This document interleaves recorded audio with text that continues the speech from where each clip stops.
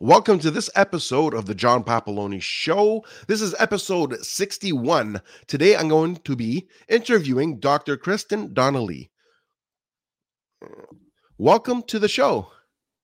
Thank you so much for having me. It's going to be a delight. Absolutely.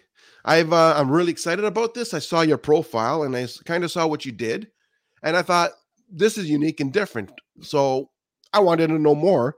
So rather than reaching out to know more, I figured get you on the podcast and I'd figure out more. That works for me. I think I like conversations better than reading one sheets. So I agree. I would have done the same thing. So, with that being said, why don't we start off with a brief biography? Sure. Hello, everybody. My name is Dr. Kristen Donnelly. I am an empathy educator, a TEDx speaker, a keynote speaker, and workshop facilitator. And I spend my life helping people be curious about themselves and the world around them. I also happen to be the COO of my family's network of companies. And so I am the way that I do the empathy education is a company within that network. It's called Abby Research. And I run it with my best friend, Dr. Erin Hinson. We are the Good Doctors, and we empower inclusive communities to be better versions of themselves, essentially, whether that's a nonprofit, an organization, a company, what have you. We like to have the hard conversations to help all of us human together a little bit better. I have a master's of social work and a master's of divinity from Baylor University. And I have a PhD from the Queen's University of Belfast. I'm married to a Northern Irish guy named John, who I brought back to America with me when I finished my schooling. And we now live outside of Philadelphia, where we are generally surrounded by books and video game consoles. So that's pretty much our lives. So you're an avid reader. Yes, very avid. Yeah, very, very avid. Have been my whole life. Took a speed reading course in 7th grade, and that was the end of that. I always have a book in my hand. Nice. What's your current read? Oh, God, there's like 12 of them. So my current read for work is a book called How to Hide an Empire, which is the 20th century history of the United States and our colonial projects that we don't call colonization, but things like the Philippines and Guam and Puerto Rico and things like that. And then for fun, I'm always reading a romance novel. And I actually just finished one and I'll start another one soon, but romance is my genre of choice for decompression. Okay. Yeah, I like to read as well. I mean, I don't think I read I don't think I'm as deep into it as you are by the sounds Few of it. people are, to be honest. So I get about 20 books a year, roughly. Nice. So 2 a month. Listen, all reading is good reading, whether that's reading internet articles or, books. All reading that helps us understand the world from somebody else's perspective is good reading. Very true. So now, I mean, going back to what you're doing and stuff, like, did you always know that you were going to take this route? Like, why don't you take us through the process? Like, how did you figure out, what you wanted to do, or how did you land in the position? Oh, gracious. So that's a complicated question that I will attempt to be brief with. I always knew I've loved teaching, and teaching, and not necessarily just, I knew I didn't really want to be in a classroom necessarily, but I love the relationships that come with teaching as well. So for a while, I trained to be a youth worker, and I was a youth worker for a long time. Then that didn't end up working out. And so I was in graduate school at the time and thought, well, maybe I'd like to be a professor. So chased that for a little while, realized that higher education is not a healthy environment necessarily for professors, especially. And I had quite become accustomed to eating. So I knew I needed a different job, one that would pay things, which higher ed does not really anymore. And in the meantime, this family business has been cooking for my whole life. We've owned it for about 30 years. And my father was always like the entrepreneur who wanted the business to go to his kids in a way. But both my brother and I were like, well, it's a dye manufacturing company is what we own primarily. And we were both like, I don't really want to make dye. And I couldn't figure out how my passion for people and for education would fit into dye making. Like, I just couldn't quite figure that out. So then over the years, we realized that our family mission statement is to impact lives and create wealth. And anything I do can fit easily into that mission statement. We just had to start thinking bigger than making widgets. So when my PhD was finished, my husband and I emigrated to the United States. We got him a green card, and we emigrated to the United States. And I started working, and did some part-time stuff. I was the in-house social worker for a little bit. I helped with government regulations. I kind of did some stuff as I started this Abbey research company, because it was like, okay, well, what I can do is take the world-class, legitimately research skills that I was taught and help the marketplace, because businesses are not taught how to do research. They're not taught how to ask questions. Most people throw together a Survey Monkey, and like, I look at the questions and I'm like, oh, they're not getting you the data you actually want to get. But small businesses can't afford to hire like Deloitte or Lilly or the big guys. And maybe the data that those big guys get doesn't apply to the tiny businesses. So we wanted to have that kind of beginning. And so that's where we started. And over the years, as I took a more strategic, long-term, prominent role in the parent company, Abbey Research evolved as well, obviously, because all businesses evolve. And in the last couple years, in particular, the summer of 2020, when all of us were inside, and I was still at work every day, but I was watching the world inside and watching everything that was happening. We are an essential manufacturer, so we never shut down a single day. So I was at work every day throughout the pandemic, as were all of my employees. And we, throughout that phase of the pandemic, we're still in the pandemic. But what I realized, what we love to do, my partner Aaron and I, was have those difficult conversations. We had been given this long set of training to understand that you can understand somebody without agreeing with them. And that we believe deeply that that was the way forward in humanity. Our training is from the conflict zone of Northern Ireland. I've been working in conflict zones all over the world for a long time: Rwanda, Colombia, South Africa, Burundi, Northern Ireland, and been studying them and looking at them. And we're like, okay, well, what if we could bring that to just everyday conversations? What if we could bring those, conflict mitigation skills, as it were, which are really just all founded in listening and accepting that somebody else's worldview is allowed to be theirs and you're allowed to have yours, and that's okay. And so as we started playing around with that and developing that, that's when we shifted to empathy education. I had the privilege of giving a TED Talk around it earlier this year. I'm about to give another one in a couple months around it, and really moving people towards what we realize is what we've known all along, is that empathy is not actually emotional, it's intellectual. And well, that's an interesting thing right there. Yeah. I mean, because you think empathy, you think, sort of understanding people, you think it's emotion. No, it's a decision. I just learned something. So the reason is because emotions researchers have been the ones to teach us about empathy. And there's definitely emotion in it. Don't get us wrong. But it is not. But when we talk about emotions, I think a lot of people are like, oh, well, if it's an emotion, I can't really do anything with that. I can't change how I emotionally process. But we can always change our brains. We can always learn something different. So that's why we like to talk about empathy as an intellectual posture. It's a decision that you make in every conversation to learn what somebody else believes about things, understands about things, how they see the world, and then accept that theirs is just as valid as yours. And you don't have to be in relationship with that person. You definitely don't have to agree with them. There's lots of people I understand without agreeing with them. But you have to seek to understand, to live in a kind of cohesive society. And that's really where we think we've fractured so much, because we never seek understanding. We always seek agreement. And that's not the goal. Agreement can't be the goal. Understanding has to be the goal. See, you brought up a good point, and I actually have been thinking about this for the last few days, right? I mean, like, the world has gone through so many changes, and we have come to realize some of the tragedies from the past that at one point in time was just accepted because that's the way it is. Now we have what we call the cancel culture, which, I'm not going to get into what I think about that, but I understand the justification of it. I just think the approach is wrong. But again, we'll get into political part of it. But where I'm going with this is the fact that there's a lot to learn from this past, a lot to learn from everything we've gone through, or people have gone through. And we had the opportunity to grow and change. And now you even hear the desire to change and grow in politics. Now, whether it's because they want to get elected or whether it's because they really believe it, who knows, right? Like, I mean, when elections come up, and we're in an election right now, a lot of issues that were kind of ignored before tend to be priority. So everyone can have their opinion on which one it is. That's their opinion. But where I'm going with this is like, we seem to have been making some form of progress.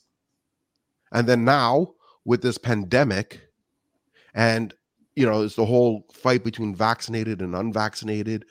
And, I mean, like people are arguing with each other. And it's like that sense of you're allowed to believe what you believe and let me believe what I believe. And we can agree to disagree has honestly become a thin line. Like it's Very gone. true. Yeah. Like it's like people are having all right battles about vaccinations. Mm-hmm. Right. And now they're talking about vaccination passports. Mm-hmm. So you're not allowed to live if you don't have a vaccine. And then you have that created another fight. So we were finally getting united. Now this is in a way is causing a virtual civil war. I could call it that because there's no real fist fighting or shooting or anything like that, which is thank God. Right? Well, maybe not in Canada, but in the US, it's gotten a little physically violent, but that's okay. Wow. Right? Yeah. Like that's kind of crazy, right? But I mean, so the point is we got one step ahead only to come two steps back. So right?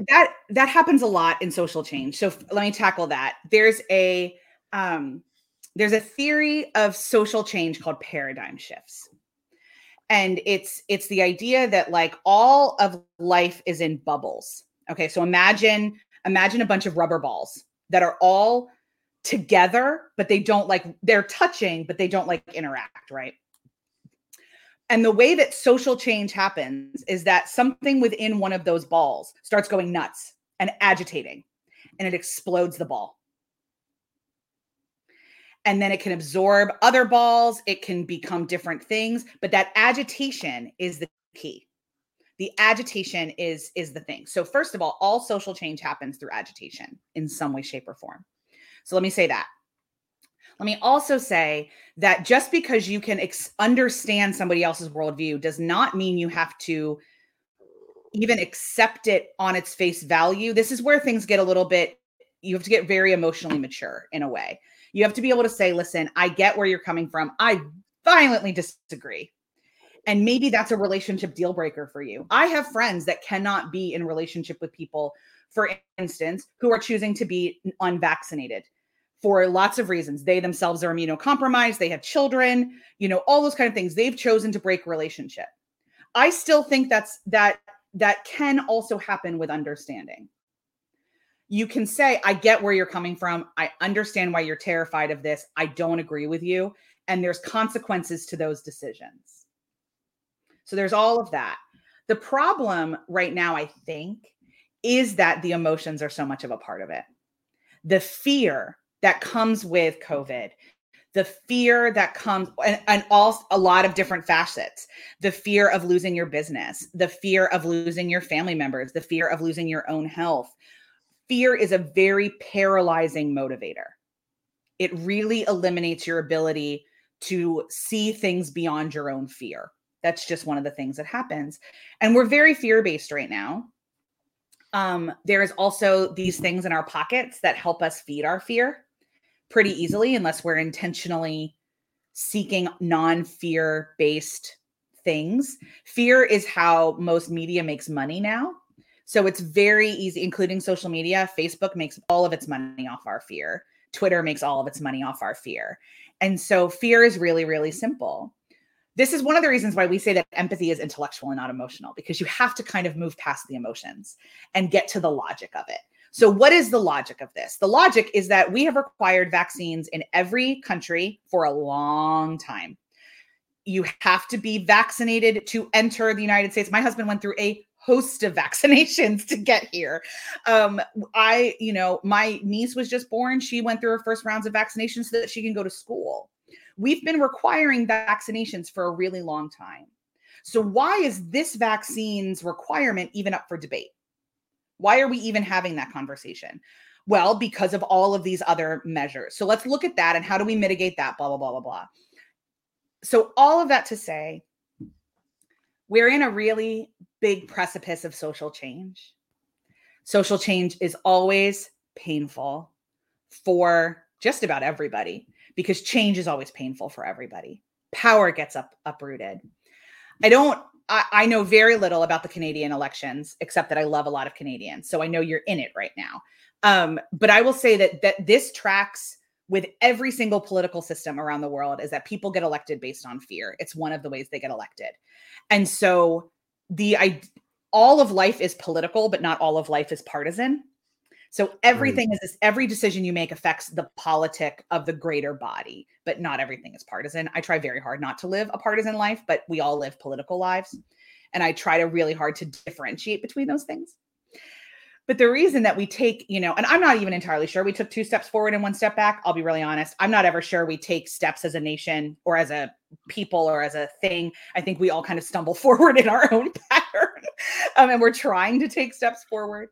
But there's always people that are not in that step process. I think, especially in the United States, we've learned, a lot about marginalized, and you guys in Canada are reckoning with industrial schools and, who has always been left out of those progress steps. And even now, when marginalized voices are taking progress steps, there are people who have been in power that feel very marginalized, so it's always messy. But that's one of the reasons that we're so passionate about talking about empathy as intellectual, because I can empathize with you intellectually without giving into my fear of what you believe. Right. I agree with everything you just said. I mean, it is very fear-based. And to be honest, it's one of those things that, like, again, I believe everybody has the right to live by their beliefs. No one out there, especially in a free country, should be told how to live. Right. And I agree with like what you said, like you have friends or people, that, just don't want to be around unvaccinated, and it's their right to not be around. I totally agree with you're allowed to have that opinion. And you know what? I'm a vaccinated person, and I'm not going to lie about it. Me too. Same. Do I understand it? No, but I figured, you know what? We've had vaccinations our whole lives. Yeah. We're kind of used to this. I always joke, if you've had lunch meat, then the vaccine is fine. Like, you've been putting things in your body you don't understand for a long time. So yeah, if you've eaten a hot dog, you're fine. Right. And that was a personal choice, right? And that's what I made a choice and went with it. So, and that's fine for those who don't. But those choices then have consequences. And I think that's where we've really fallen down. People have the right to make choices, but then those choices have consequences. You can choose to smoke. It just means you can't smoke inside anymore. We as a society decided you can't. Right. So there's lots of things like that I think we're also losing sight of. Right. But where I'm going with this, and I'm okay with consequences too, to a point, right? I'm okay with that. But it's just it's a conscious choice. The part that I think that needs to stop is the attacking.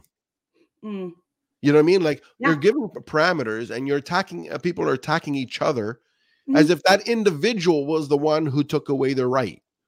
You know what I mean? Like, it's not, agree. You know what I mean? Like, again, these decisions are made through your elected parties. You don't like the decisions, you get a chance to change your vote on the next election. Yeah, especially in countries with some sort of democracy. Yeah.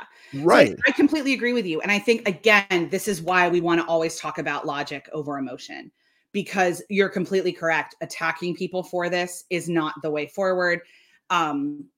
Ever in almost any situation. We say all the time, nobody changes their minds through shaming or statistics. They change their minds through relationships and stories. So if you want to change someone's mind, the way to do it is not to call them names. The way to do it is not to scream at them. The way to do it is not to physically harm them. Those are all fear-based responses that are not going to get us anywhere.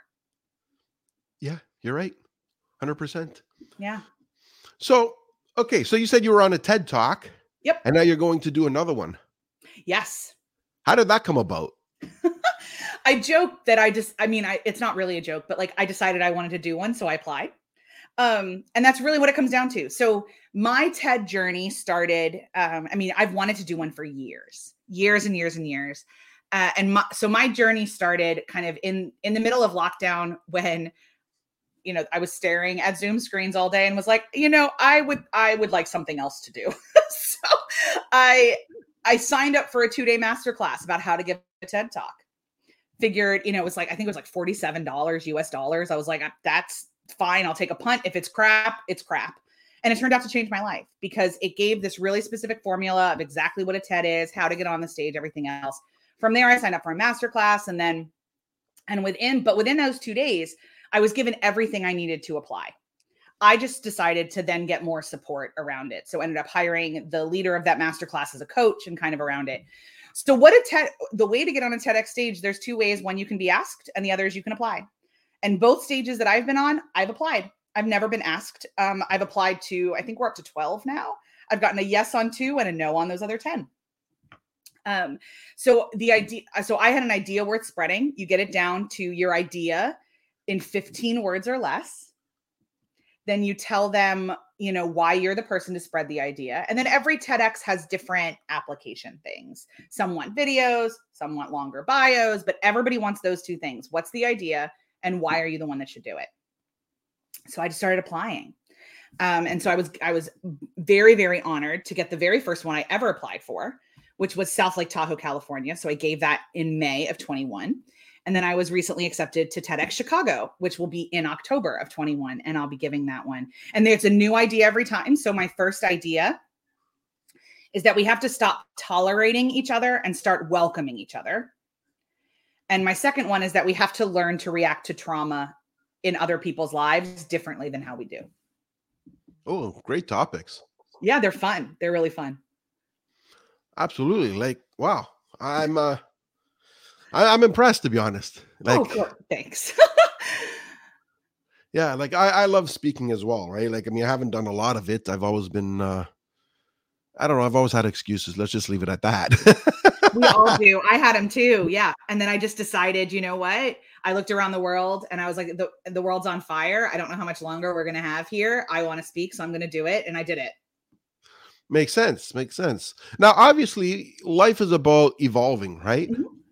And you've been in the business for a while. How has it evolved from when you started to today?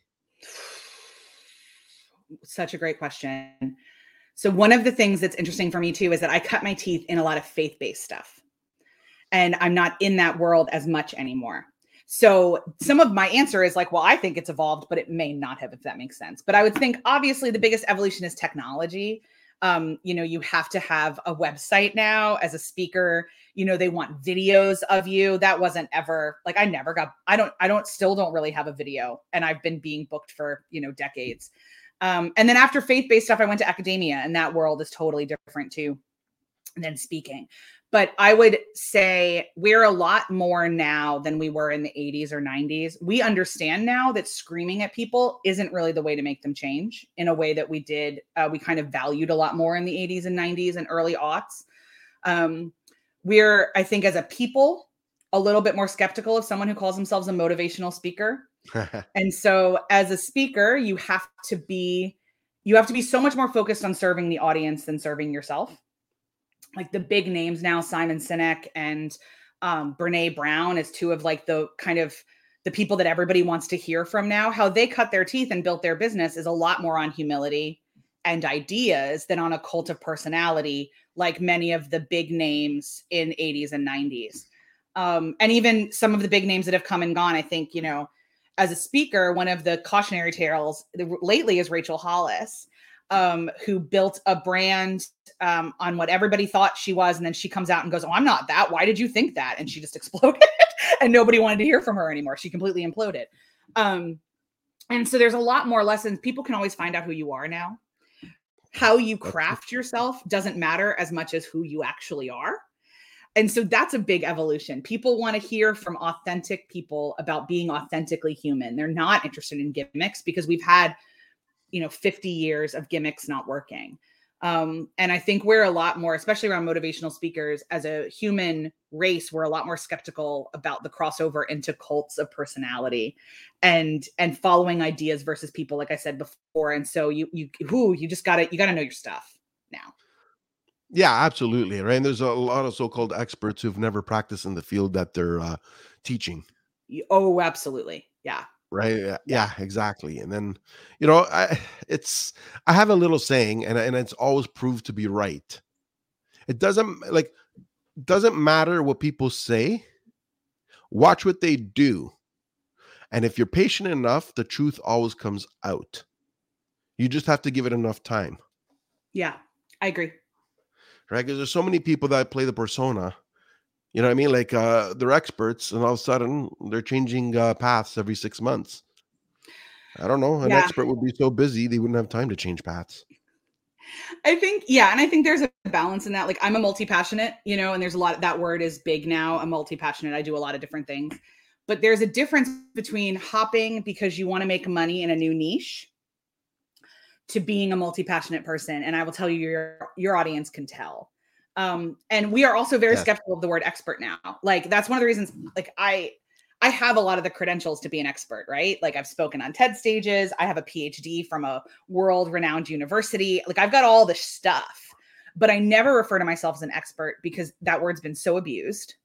And I also don't feel like I can say I am. If somebody thinks, I think I have expertise in several topics, I know if I'm an expert or not. But, people can bring me into spaces and say, you're the subject matter expert in this. We'd love to hear from you. And I'll say, okay. But I position myself as an educator because primarily that's what I try to be. And I think all experts really should be educators. I'm trying to help you understand what I spend so much more time of my life thinking about, studying, researching. I've been thinking about trauma, inclusivity, empathy, emotional intelligence, been teaching on them, studying them, researching them, reading about it for almost 25 years. So I have a lot of stuff to say and I'd love to help you. But then but to say that I'm the expert is also kind of crap because we're all learning and evolving, like you said. And B, everybody kind of resonates with things differently. How I see the world may not work for somebody else. And so we all got to come forward with humility and say, this is what I know. I hope it serves you. And that's a lot more important these days than running around and calling yourself an expert, I think. I agree with you. And that's the thing. If you're an expert at something, people will know that you are. You don't have to tell them. If you have to tell them, that means either you've done a poor job or that maybe you jumped ahead of yourself. Yeah. People will know. People will know based, like you said, we have all the information in front of us today through the internet, through reputation. I mean, everything's built on brand today. Brand is more important than advertising, as far as I'm concerned, because, for sure, like people may see your stuff online, but if you don't have a reputation, they don't know you. They may not care. Where if they see your brand usually reveals your why, and people will relate to that. And then, they'll want to know more, do the research, and then they'll come up with their own opinion. You know what I mean? Yeah, I think, somebody told me the other day, one of the marketing experts that I am, who is absolutely an expert, and I am privileged to be her friend, said that one of the shifts in marketing that's happening is that for a long time, it was considered inbound marketing, where you charged, tiny things on nearly everything you did. So like you didn't really ever sell giant courses or command giant fees. You sold like $47 things, but you sold 90 of them kind of thing. And now the philosophy really is give absolutely everything away except for that really big ticket item. So give away tiny courses, webinars, booklets, ebooks, but then charge like 20 grand to be in person. And because what you do is people are much more precious with their time than their money. And so if they spend time with you, then they'll want to give you that money. You've already proven their value. But if you keep asking them for like nickel and dimed, they're less likely to trust you and want to give you the big money because they feel they are already giving you money already. And I think that goes to what you're saying, that 100%. It's a lot more about just being who you are and being of service. And then the big gigs will come. I absolutely agree with that. And that's exactly where I was going with it, right? Like it's just the way we are today. Like we have evolved and all the tricks have been played and done and people are fed up, right? Like even myself, I'll be honest, I get a lot of emails or direct messages or whatever. And it's always, I can help you. And every time somebody says I can help you, I want to reply with, what the heck are you trying to sell me? because you don't want to help me. You want to sell me something. Yeah. And I understand that cold emails works for people. I've never been one of those people it works for. And so like when coaches have told me to do like cold emails, I'm like, I'd love to know who it works on. Like I really, really would. But like, yeah, I get emails every day that are like, hey, we looked at your website and here's the problems. I'm like, cool. Website fixing is not on my priority list right now. So all you did was stress me out about something that currently wasn't on my radar. Thanks. Like thank you. I won't be working with you. When I am ready to fix a problem, I will find somebody to get it. But like this, I think so many services think that because like website is your priority, then that should be my priority. But I, as a business owner, have 90 of them and I only have so much bandwidth. And it is not nearly as simple as just saying, oh yes, please, you're so right. It's so broken. Fix my website. Like it just doesn't work like that. So I don't understand that philosophy, but I mean, there are lots and lots of webinars you'll go to that tell you that works. It has just literally never worked on me. Well, it's an old school tactic, right? Just like in real estate, door knocking still works. But it is still 1985. It's not 2021. Yeah. Right? Like, I mean, Yeah. doesn't mean old school tactics don't work. But look, we just gone through a pandemic and where people are becoming afraid of each other. You really think people want to open up the door and say, hey, oh, I'm glad you're here? Yeah. And I didn't want to do that before the pandemic because it's really interesting too, because we also need to talk about generations and how, every generational cohort is its own culture. And then they interact with certain things that also makes every human person has their own individual culture. So one of the hardest things for me about living in the UK and living in Northern Ireland was the culture that you can just call around to somebody's house. And but that's a cultural thing there. For me, my whole life has been really strongly structurally and scheduled. So by the time I get home at night, if I have a free Saturday afternoon or a free Tuesday night, I've already mentally geared myself to do all the projects that need my attention. And sometimes that project is playing a video game to rest, but it's not programmed. Other people are not programmed into my schedule. So to have somebody just drop by and have a chat is incredibly stressful to me. Very, very stressful. Over there happened all the time. Like we would just drive and see my husband's cousins and call in, and calling in was a big culture and I had to get used to it. But now that we're back here, I am very much against the call in culture. I'm like, listen, if you need to talk to me, here's my phone. We'll make an appointment. When you knock on my door, ask me if I have 5 minutes. And if I say no, then be okay with that. Don't say, well, it's only 5 minutes. Don't push me. I won't do it. But there are other people that always love interruptions and think it's amazing and are totally flexible and love those kind of chats prior to the pandemic. Maybe not so much now. But I think this is part of the problem when we assume, especially in sales, that one size fits all. Is it's just never going to happen. My husband loves having random conversations with people at bars. I like sitting at the bar by myself with my book or with people I already know.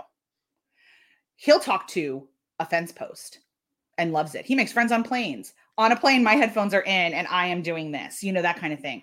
So it's all different. And if sales and marketing and speaking and podcasting is all about connecting with the human, this is a little bit more of why you've just got to do what resonates with you, because you can never gear it towards what's going to work for the most amount of people. Gear it towards what feels right for you, and then the people will come. Well, that's the other thing, right? Going to what you just said, people give off social cues of what they want. If you're at the bar reading a book, that's a social cue that I'm reading. I'm not here to talk to you. Right? Because why would you bring a book if you want to talk to people? Some of it is just reading into things. Yeah. Right? If somebody's sitting at the bar and they're just having a drink and they're leaning, that's usually because they're observing the bar. That's a social cue to say that person's observing to see who's there and what's going on. Yeah, that's usually a person who's open for chat. Yeah, people with headphones in, that's the social cue that they don't. The number of people that have tried to talk to me while I have headphones in, I'm like, friends and neighbors. I will be polite and cordial, but this means that I'm either on a call with somebody, I'm listening to a podcast, or I'm trying to decompress from something else that already just happened. Right. And that's especially at conferences. how has everything evolved? We've also become more aware of our own needs, and we've entertained those as valid instead of secondary to the needs of the audience. We understand in a different way now that you can only show up well for the audience if you are your best person. Yes. Yep. Exactly. Right. And that's the thing. That's part of learning, right? All this is just, and that's the thing, right? It's all stuff that have evolved, and a lot of the younger generation are sort of creating this amongst themselves and getting it, but they're missing some cues too. So nobody's perfect. No. But if we all take the time to learn, there's a way to mend with each other and blend and sort of have an acceptable, form of communication amongst everybody. And I think that I believe if we all work together, we can all lift each other up. Correct. Yeah. Our company, Abbey Research, is in a partnership with a university in Charleston called Charleston Southern University. And we help prepare Gen Z for the workplace and the workplace for Gen Z. We provide, professional level internships to local businesses in Charleston. And one of the things we always tell them is that this generation has so much to offer you, but you have so much to offer this generation. And their needs, all growth, again, happens through agitation and conversation and stories and relationships. And so let's learn together. They've got some really great perspectives watching the toxicity of corporate America as they were growing up, watching their parents be exhausted. They tend to, they've lived through 2 recessions and a pandemic now. Like, they have some very specific ideas about money that a lot of the older generations don't have. And so how do we all learn from each other? And helping Gen Z remember too, because developmentally, they don't understand that the world is bigger than they are unless we push them, because their brains haven't gotten to there yet. Their frontal lobes aren't fully developed, but most of them want them to be. So we just push them a little bit. We ask them questions. We say, hey, have you considered this? And the ones, the earnest kids, so much of this generation are just earnest kids that want to make a difference. Legit. Younger millennials, Gen Z, that's what they want to do. They're earnest and they want to make a difference because they know the world is a cohesive, a shattered dumpster fire. We all know it. It's not a secret, and they get it too. But we've got to have the honest, non-emotional conversations about how we all work together. Yeah, you're right. And that's the thing, right? It's all about, it goes back to, empathy. If you're empathetic towards each other, you'll find a way to work with each other. Yeah. Like millennials, like, they're called lazy. What else are they? Lazy. Oh, lazy, entitled. Yes. Our love of avocado toast has destroyed the real estate market, all of those things. Yes. I am firmly an elder millennial.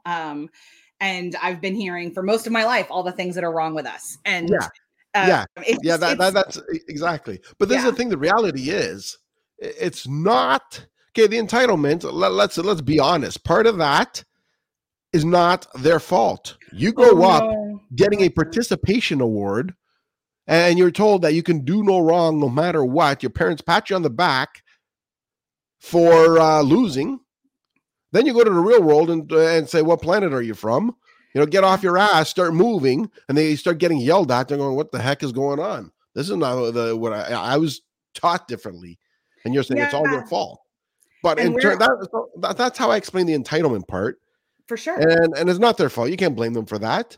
But you got to admire their sense of purpose, right? Like, going around and say, if you do this, I'm going to give you an extra $1,000. Yee-haw, right? Like if you're going to work, you're already going to work with the expectation that you're going to get what you need. To get a little bit more, it comes to a point that a number is just a number.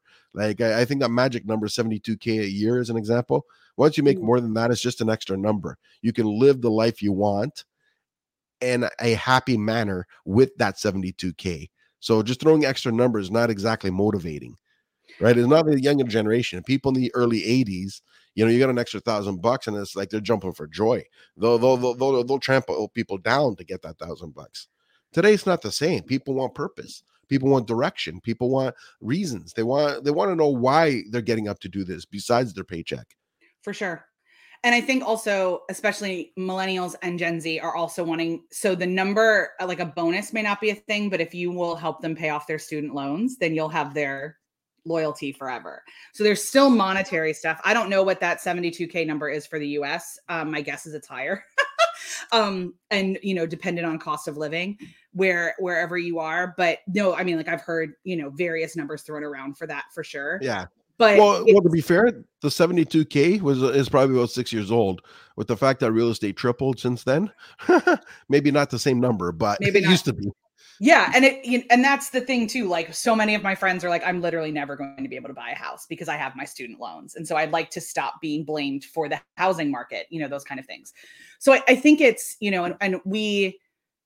I'm in a marriage where my husband was in the UK system. I think the most loans he took out was £7,000 in his 3 years because of how they've set up their system. I had a lot more than that, but I've got a lot of friends that have 2 American student loan packages together, and they're astronomical. And getting out from underneath them while they're also trying to save for their kids' college or save for a mortgage, it's just hilarious. It's not going to happen. So people need purpose. People have always needed purpose. We just measured it monetarily for a little while. And now we measure it more on rest, balance, joy, some other things like that. And so that's also another thing of that the workplace in the US and Canada and England and kind of all the Western world. So it was designed for, men who had partners at home who could do all of the domestic labor. So the whole workforce was designed for this person that could show up 9 to 5, give absolutely everything, do nothing else, bring nothing else with them, do all of that. And that wasn't ever really the case for everybody. We just pretended it was. And now we know it's not the case for most people. 60% of the workforce does not have somebody who takes care of 60% of the workforce globally takes care of at least some or all of the domestic labor around the house. That is very different than what the system is set up to do. And so we go back to the agitation. We go back to the conversations and the change. So companies now have to be more, open about, I think it's a crime that the United States doesn't have mandatory paternal leave. I think it's an actual human rights violation, and that we've tied our insurance to employment and not citizenship. All of those things mean that we have a very specific way that workers can interact with each other that needs to change. So yeah, that's a soapbox I could get on for a very long time. So I will get off now because I know we're reaching the end of our time. Yeah. So yeah, you're right. It's this world is interesting, and we're here for an interesting time. We have a lot of technology has done so much for us. It has hurt us a bit, but it has helped us in much more ways. So the opportunity is here, and through the pain points, like you're saying, is where you can find opportunity. Mm-hmm. The old adage of saving your way to riches will never happen. You can never earn your way to riches. And I don't care how many people think they can. Maybe 1% of the world will earn their way to riches. 99% will fail trying. So I believe investing is the way to build the future, and people should be conscious of that in everything they do. I believe pay your bills, pay your debts, pay everything off. There should be a certain amount every month put away towards investment, and where you invest is your choice. But I believe that's the way to build wealth and retirement, not trying to earn it. And I think that's where we got it wrong.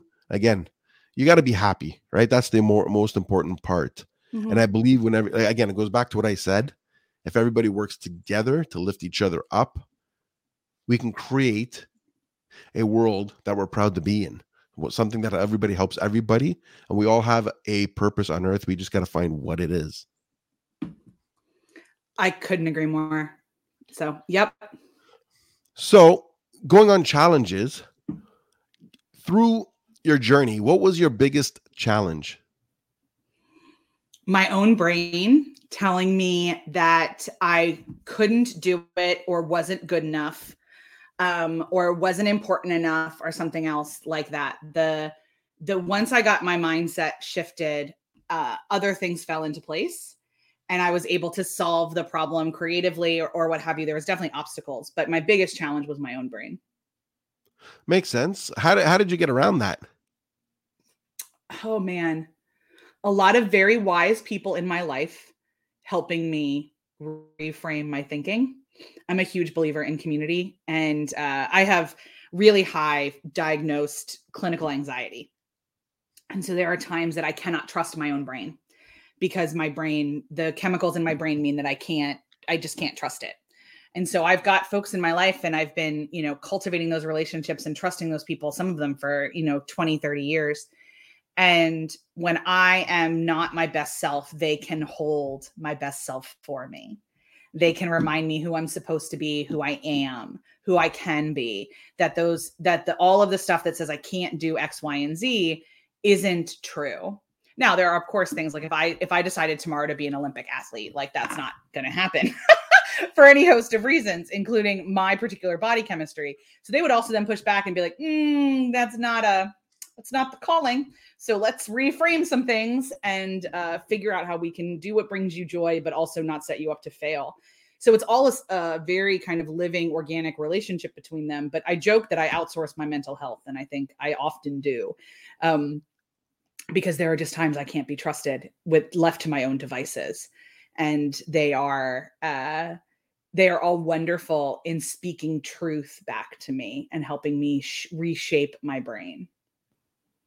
Which is great. So yeah, exactly. So mentors are important, and which is great because I can see one of your strengths is self-awareness. Yes, it definitely is. It definitely is. Yeah, and I think that's important. I think everybody should, start working on their self-awareness, because if you know where your strengths are and you know where your weaknesses are, you know where to work. So, what's the future hold for your business and for yourself? World domination. No, I kid. We are seeking to change the international conversation about empathy. And so however we can do that is what we're about doing. So speaking, writing, teaching, learning, conversing. We run a YouTube channel right now that does a lot of these conversations. That's also a podcast where we try to help people cultivate their curiosity and build their empathy.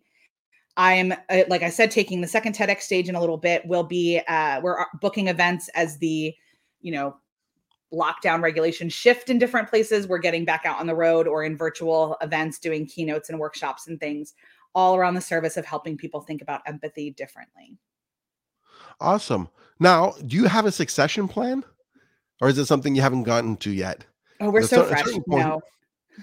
No. I mean, eventually the network of businesses will go to my niece and nephew, but Abby Research right now, no, it's just me and Aaron, and we are it. We are the brains behind it. So no succession plan. Okay. Yeah. I mean, it's something that everyone gets it at different stages. You know what I mean? Like, it's awesome. That's awesome. So that's good. You're in it for the long haul. Obviously, you've been in it for a long time, which is great. So interesting. Now, if someone how does, what am I trying to say here?